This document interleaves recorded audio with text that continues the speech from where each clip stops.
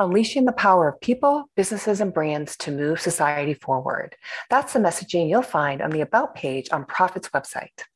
Profit is a global consultancy firm helping companies around the world think differently about growth and transformation, especially in times of disruption. Many of these clients come from the healthcare industry. Joining me today on this episode is Paul Schrimpf, a partner in Profit's healthcare practice and part of the North American leadership team. Paul has a lot to share about the process of transformation in the industry and is the host of not one, but two podcasts. I'm Carol Flagg, host of this show. Take a listen. Well, Paul, welcome to What's My Tagline? I'm so excited to be talking with you today. Well, thanks for having me, Carol. I'm looking forward to sitting down and having a conversation with a pioneer and living legend in the healthcare podcasting space. Oh my gosh. Equally excited to be here. More excited probably to be here to have a conversation with you. So thanks for having me. Yeah. Living legend. That is a big stretch. That might be just related to my age though. No, I'm just kidding. I'm sure there's a tagline in there that you can work around there. I've gone through my life with a number of different taglines, but living legend, I don't know. I might actually just adopt that. But then now I'm going to turn it around on you. Because as you know, my opening question of all my guests is if you had to describe yourself as a tagline, what would it be?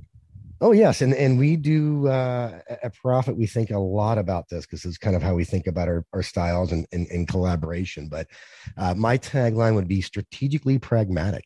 Oh, yeah. First of all, I never get a 2-word tagline. That's really well. You are dealing with somebody who does this for a living. I know. I can't just give you a list of attributes that go on and on. Like, no, it's gotta sit in a very tight spot. A 2-word tagline. That's like my dream. Yes. Yeah. Well, living legend, right? That's why you came. Living legend's there. Because the easy part's picking the words. The hard part's with words you're not going to pick, and that's always agonizing. Yeah. Right. Well, strategically pragmatic. When you say that, paints a picture for me right away as to what you're talking about, which is, of course, what a good tagline should do. Right. Yeah, and I think it's one of those pieces where I've learned over time. There's always two parts to thinking, and I'll call it maybe altitude sometimes, where I'll sit at 30,000 feet or drop to 5 feet. But I think we consultants, or the stereotypical ones that get cast in a bad light, are those that spend too much time thinking about a strategy or thinking about the concept or thinking about problem solving and don't actually get to, well, how do you get it done? Right. And then on the converse, I've worked with a lot of organizations where you show up and everybody's working frantically. It feels a little disorganized, and they go, well, we kind of run like a startup here. I'm like, well, there's startups, and then there's just being busy and working frantically. And you really need both, to where if you're going to be working, getting scrappy, getting things done, you want to be efficient in moving towards a common purpose. And the same thing on the other side is you want to be thinking holistically and very intentfully in how you're deploying your efforts and resources, but then also go do something about it. So I try to live at that intersection as best as possible. Yeah. So in my opener, I told our audience, obviously, that you are a fellow podcaster with a couple of different shows. But before we talk about that, and we talk a little bit more about Profit, fill us in about your journey and your background. How you got into healthcare and what keeps you passionate about the industry. Yeah, it's the questions about careers I find fascinating, because I love listening to interviews like this almost in every topic. Me too. and it's funny where people kind of draw the start and stop of their career or their day job, and you want to go with your degree, which is part of it. It's functional, but I often, as I look at executive traits around leadership styles or problem solving, collaboration, I forget how much I've learned from like my family and my siblings. I'm like the youngest of 3. And I look at myself some days going, oh my God, I'm doing exactly what Jim would do or what Susan would do. So these interesting skills I've learned, started at an early age, but I think to kind of make sure that we keep this interview to some finite amount of time, it's easier to kind of jump to your university, undergrad, grad space where, I came in and was thinking, I was open to everything. I was entertained and curious about everything, which I'll get back to in a moment. And okay, but what's the most pragmatic in terms of getting a job? And that clearly led me towards the business side of things. I liked accounting. I liked economics, because I thought there was a seriousness and a rigor to that and a science to it. But I really liked the marketing side, the growth side, the strategy side, which I always thought was more fluffy because when you're an undergrad, you don't really know the different business sides. So you go to marketing thinking, oh, advertising. And I later learned it was much more than that.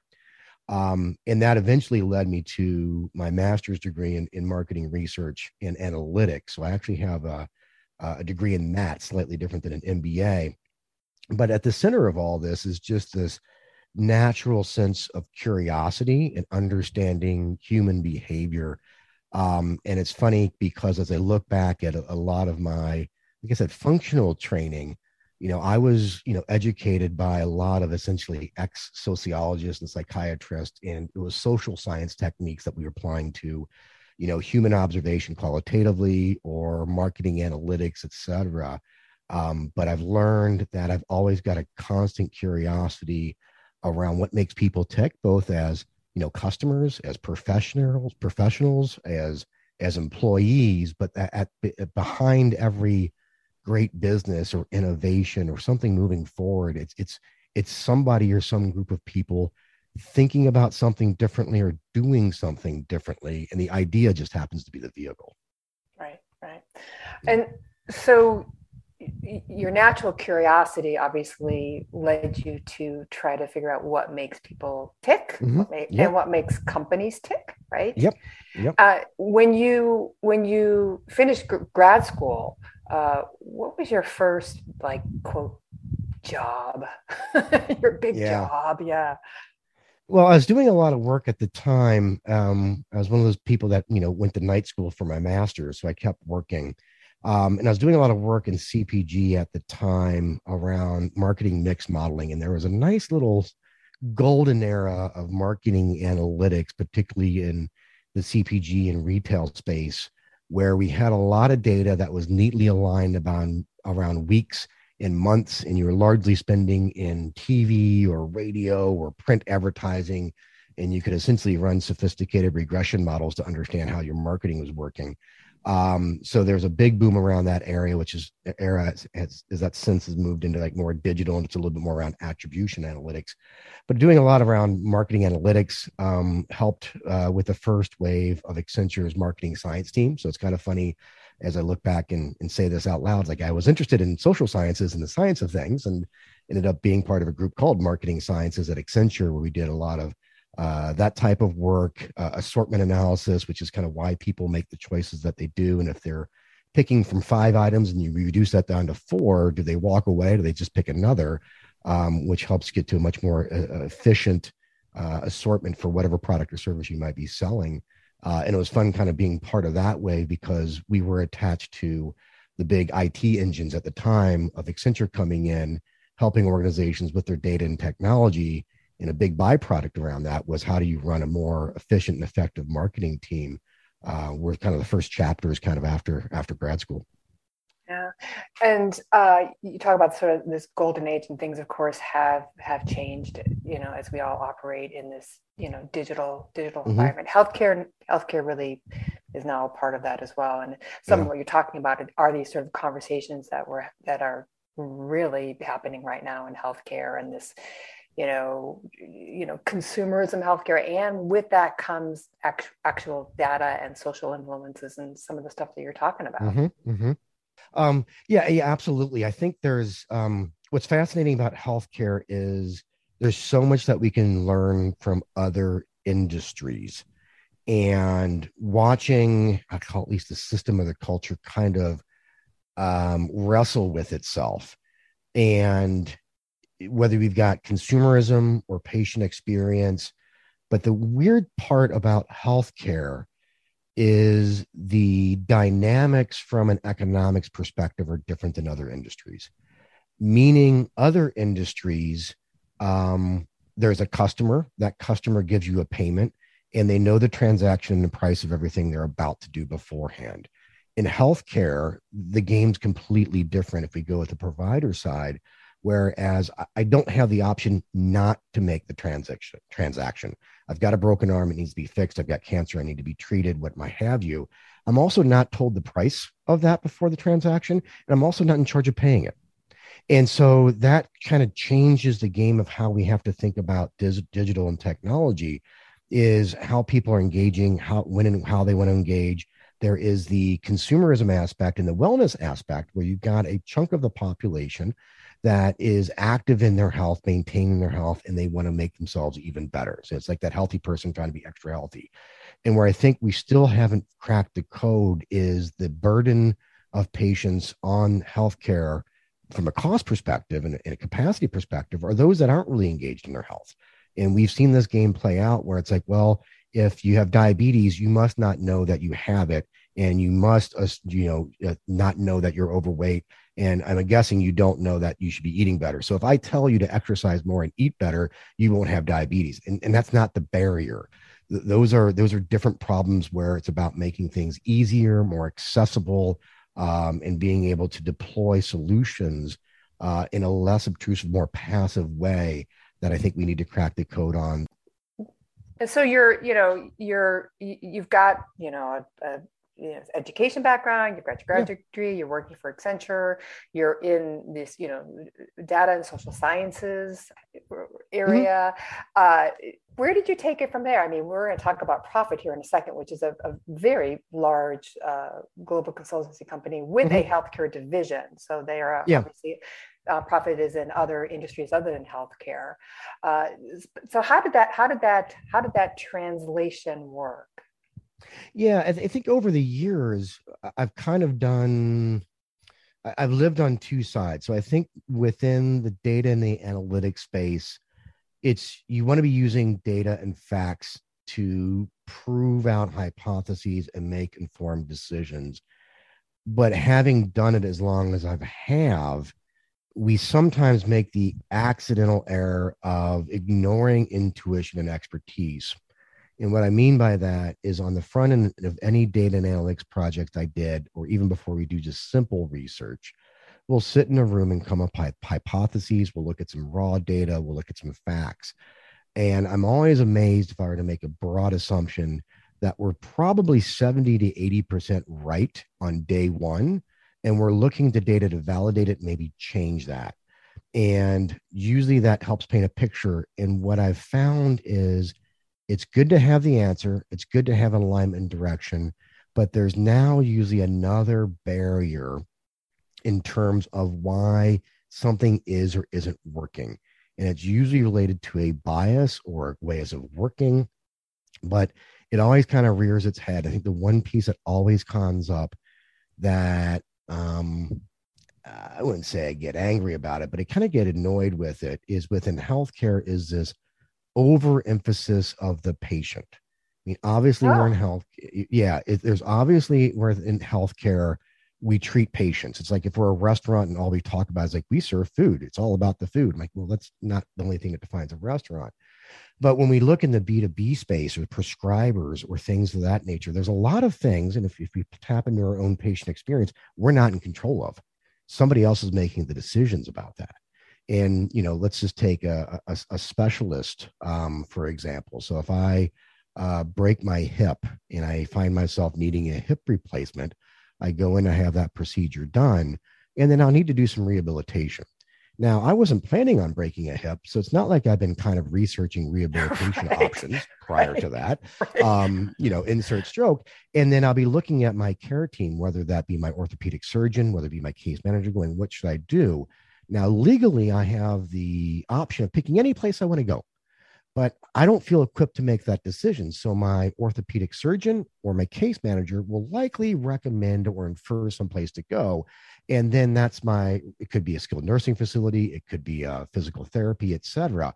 But there's a choice being made in which I'm showing up in a healthcare facility in which I largely didn't make that decision.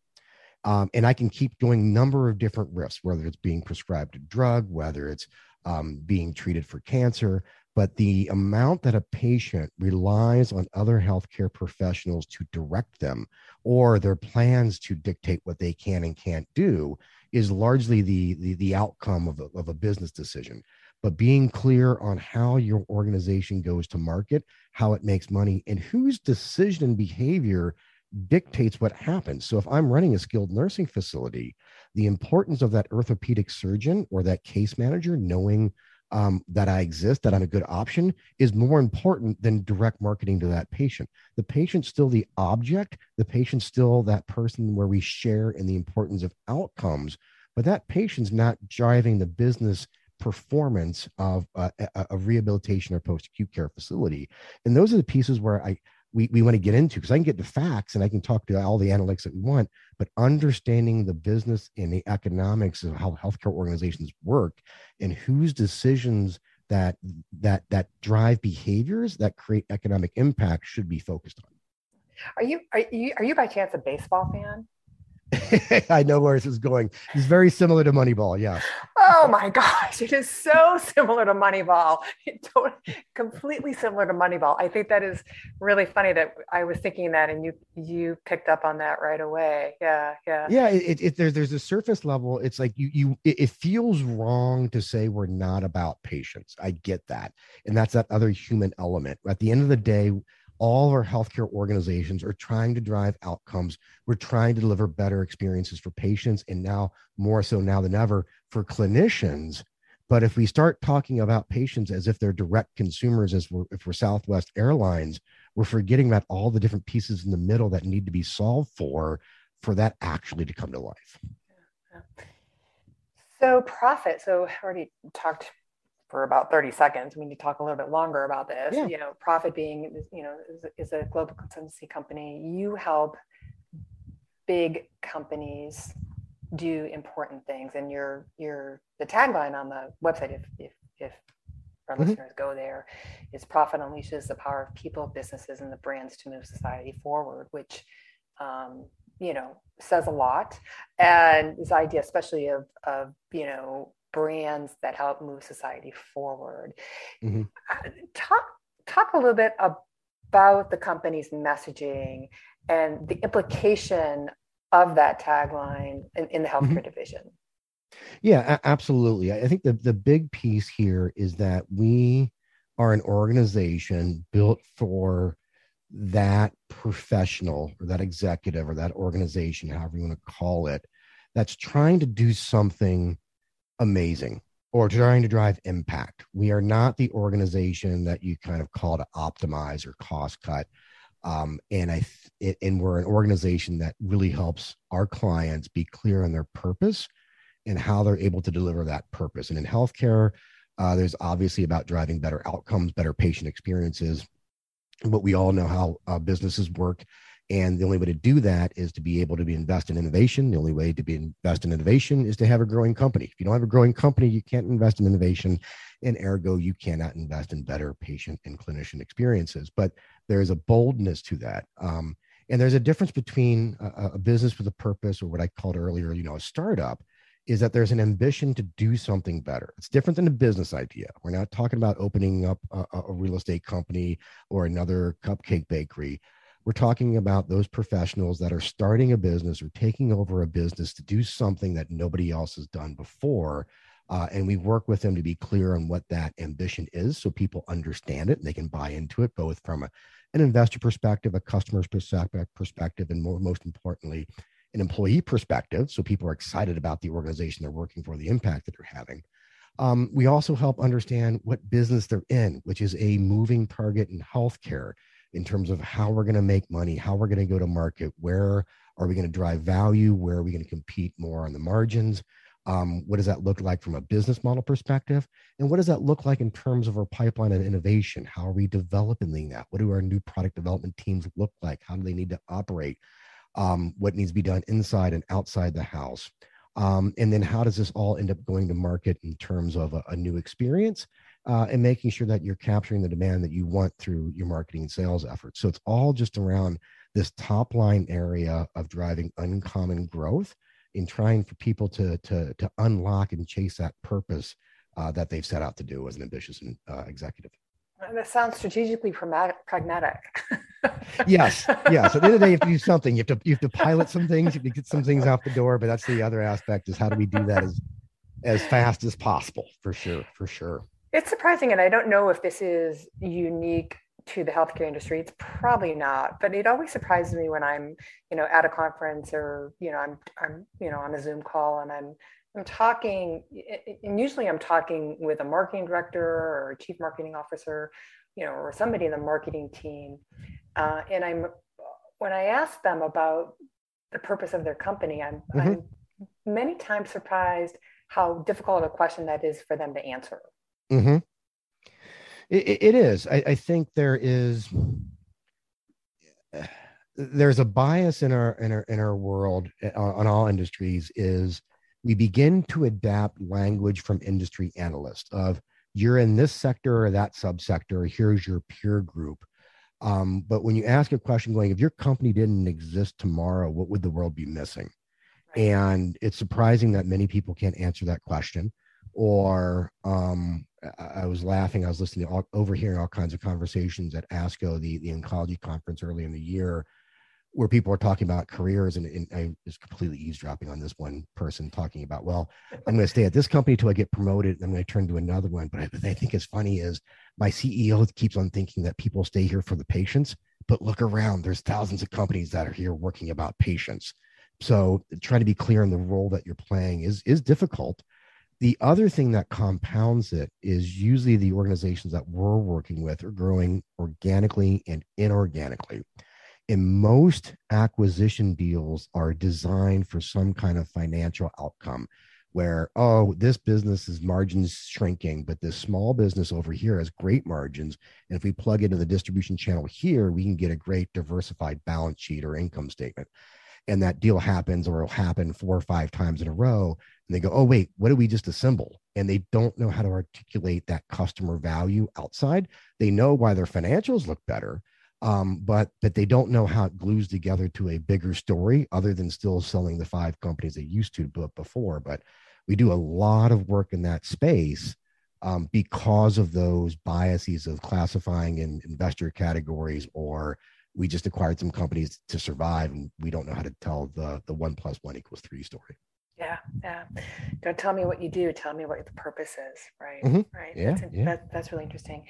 So I talked about my opening introduction to you, that you are a podcast host times 2. So you've got your microdosing podcast that you host, and then you're a co-host of Healthcare Transformers, which is Prophet's healthcare vertical podcast. So talk a little bit about microdosing, the purpose of that particular show, and your reason for starting the show. And I know you and I talked about that when we met in person.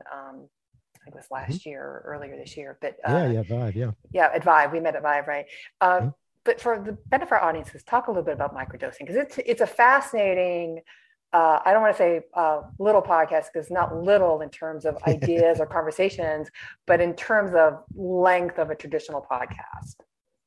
Yeah, it's there's some thought to it, and there's some serendipity to it, and there's a whole lot of Paul kind of coming through that podcast. There is a lot of there. It is you all. It's all you. Yes. Yes. And there's an outlet for that. So it came about because I have so many great conversations every week or every day, like the one we're having right now. And there's always different things I'm taking away from it. And I might reuse that in another conversation as I try to explain things or understand. And I also feel it's part of my responsibility as a consultant is to be as aware of many emerging trends and facts as possible. And I think we can all read reports and stay in the know, but there's some kind of magic in these stories. And there's also this little devil on my shoulder that I just want to be more frank with some things that I don't think I'm often able to do, in certain settings. And then the tipping point for me was I was listening to some Clubhouse conversations. I was 2021, I was starting to kind of dabble in Clubhouse, and have since kind of rolled off because it's a little bit, for a number of different reasons, just not, it fits my schedule. But I looked down on my phone, and it was at the 17-minute mark of a panel conversation with 4 physicians, and they were still doing their introductions. Oh my goodness. Wow. And the arc was something like this. It's biased, but it's because of memory recall, but it's not that far off. Is they're going, well, it's the triple aim or the quadruple aim. Well, I'd call it the quintuple aim, but we were approaching 20 minutes and not one piece of substantive content came out of their mouth. And I just stopped that conference and went on to listen to something else. But I'm just like, we need to be talking about more tangible things in healthcare. And speaking of the Vive conference, there was a panel I was watching, and 2 panelists were talking about, well, we really need to change the term of such and such. And the third panelist goes, is it the word? Seriously? If we change the word, will that solve the problem? And it was just like you could hear crickets after that. I wanted to walk up to the stage and hug her. I loved that comment so much. But that's where microdosing comes in, where it's like, I don't want long-winded content. I want to talk about tangible things, a person, a product, a business, a story, make the point, and that's it. And, it's a mix of op-ed where I kind of come in and highlight that and give my 2 cents and kind of get some snide remarks of like, we don't need integrity as a value anymore. If that's what you strive to be, I think you need a higher bar why Haven collapsed and things I think they could have done differently. And then my interviews have been a lot of fun.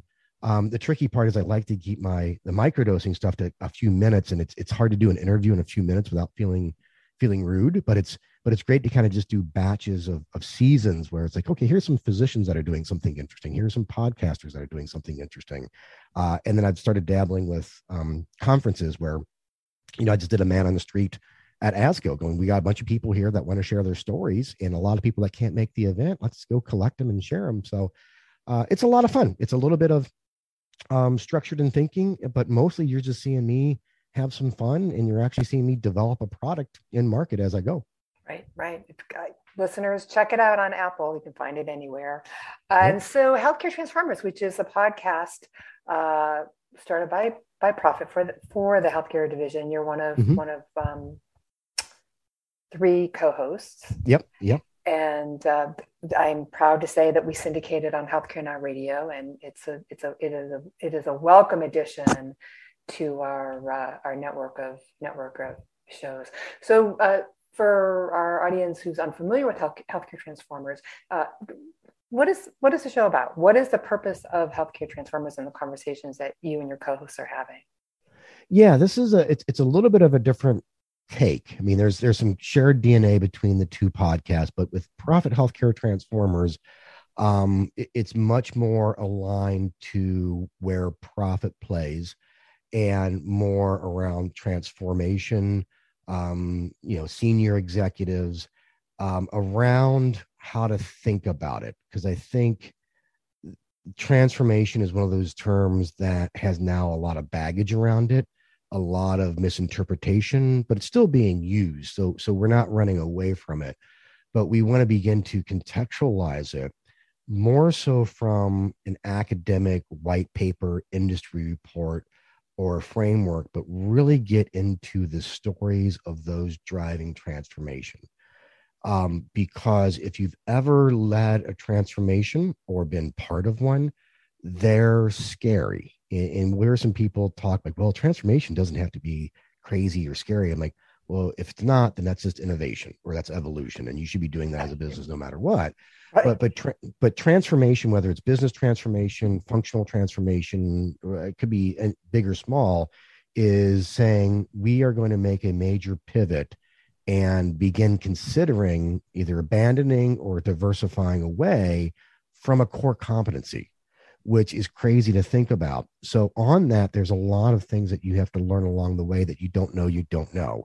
And just as anxiety ridden as an organization is going through transformation, leaderships have that same thing, probably twofold, because their direct employees want answers that they may or may not have, but to be able to share stories around what to expect, what have we learned, what could I do differently. So not only do the leaders have what it takes from a how to think about it, but also kind of what to expect in that journey is really what it's all about. And we've had some great conversations throughout the year from all different dimensions, from payers, providers, life science organizations, those in startups, those at large enterprises, those that have been doing transformation at the same organization for 10 years, and those that have done transformations at 10 different organizations. But it's each one has a number of new ahas that we get out of it. And we're just excited to share those stories more broadly.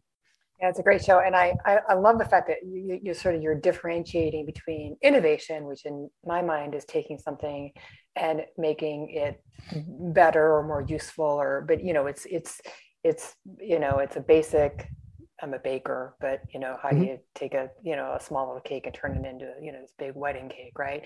Transformation is transforming something into something else. It's literally like that movie. You're going to transform from one thing into another, which is a whole lot scarier. The conversations that you have, and all the guests are terrific, and you and your co-hosts are great at sticking really to that theme. Yeah, it's a lot of fun. I mean, the way I usually kind of serve it up is if you make a device right now that reports vital signs and it has a little beep that goes off when it's wrong, well, now you probably have that integrated into an EMR system. And at what point can you just give that device away and sell the software? And that's a completely different business model. You're still kind of in the same space, but you're making money in a different way. Or a lot of people now have to play in the cracks. If you talk about value-based care and then talk about reimbursement as a separate thing, that's not value-based care. So if you want to do value-based care, you need a piece of your business that's a payer, a piece of your business that's a provider, because the payer side, you have to get that premium. So you've got revenue coming in. So whether that patient's healthy or not, you're still getting revenue, and you need to be a provider. So you're able to kind of do something about it. But these different things of going, oh, if we're going to promise something different and deliver a different experience, you actually have to think about your business differently. And that's to your point. That's a transformation. It's not innovation. It's not launching a drug in a better way or being a better hospital. But if you're going from a hospital to an accountable care organization, you're actually becoming a payer, and you're not competing over patient visits. You begin competing over open enrollment. And those are all many big ahas, particularly in that space, as I see people's jaws drop, going, most people like their provider and their health system. They hate their insurance company. So the moment you go, you're not a hospital, you're an ACO, you're going from a loved category to a hated category and a completely different set of competitors. And that's where we play. And that's part of the podcast, is trying to understand when those things come up, how do you absorb it? How do you explain it? How do you keep your leadership team on board and your peers and bring your organization along with you? Yeah, that's a great example of a transformative idea. Yeah. So we're going to wrap up our conversation with my sort of standard close, which is probably used by a lot of podcasters. But what's next for Prophet, and what's next for you? Yeah, where do I start? I think I've been at Prophet for 15 years, and it's great that we're an organization that walks the talk. I think we've been I've gone through 3 or 4 different chapters of who Prophet is and what we do. And I think the way I've contributed and delivered value to the organization and my clients has changed several times. And I expect that to continue to happen.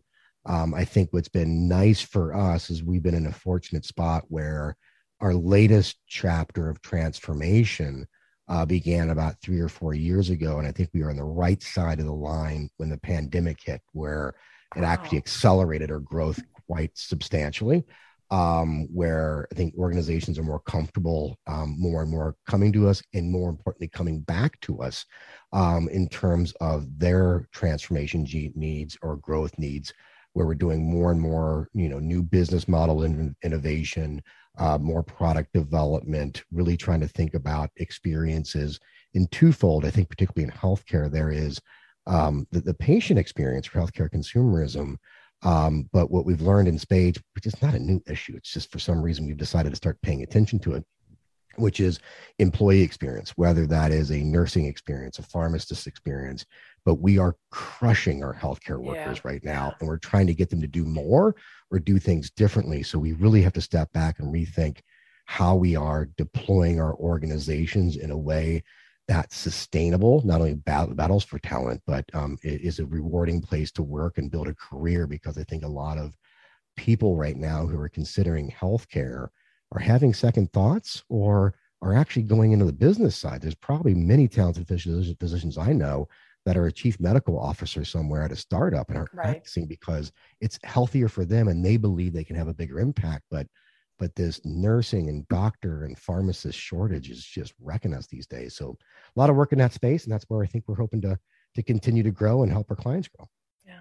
And for you personally, I think we already talked about this, but I'm going to see you at Health in Las Vegas in November. Yeah, I'll see you there, and I think I'm going to see most of the healthcare world there. It's going to be a big turnout. It's going to be. I think it is going to be a big turnout. I totally agree with you. I mean, that crew at Health has just done a fantastic job of just cultivating better conferences. I used to be a real conference cynic, and there's lots I loathe going to. Yeah. But whether it's Health or this, I mean, I'm surprised how well Vive went in its first year. But hats off to all Richard and the crew over there. Yep. They did a great event. They did. They were, Vive, of course, with a partnership with Chime, and that marriage seemed to work very well. And Health is, I think we've gone every year, but I think it's his fourth or fifth year. I forget. There was a year virtual with COVID, but we're excited, and I cannot wait to catch up with you in person.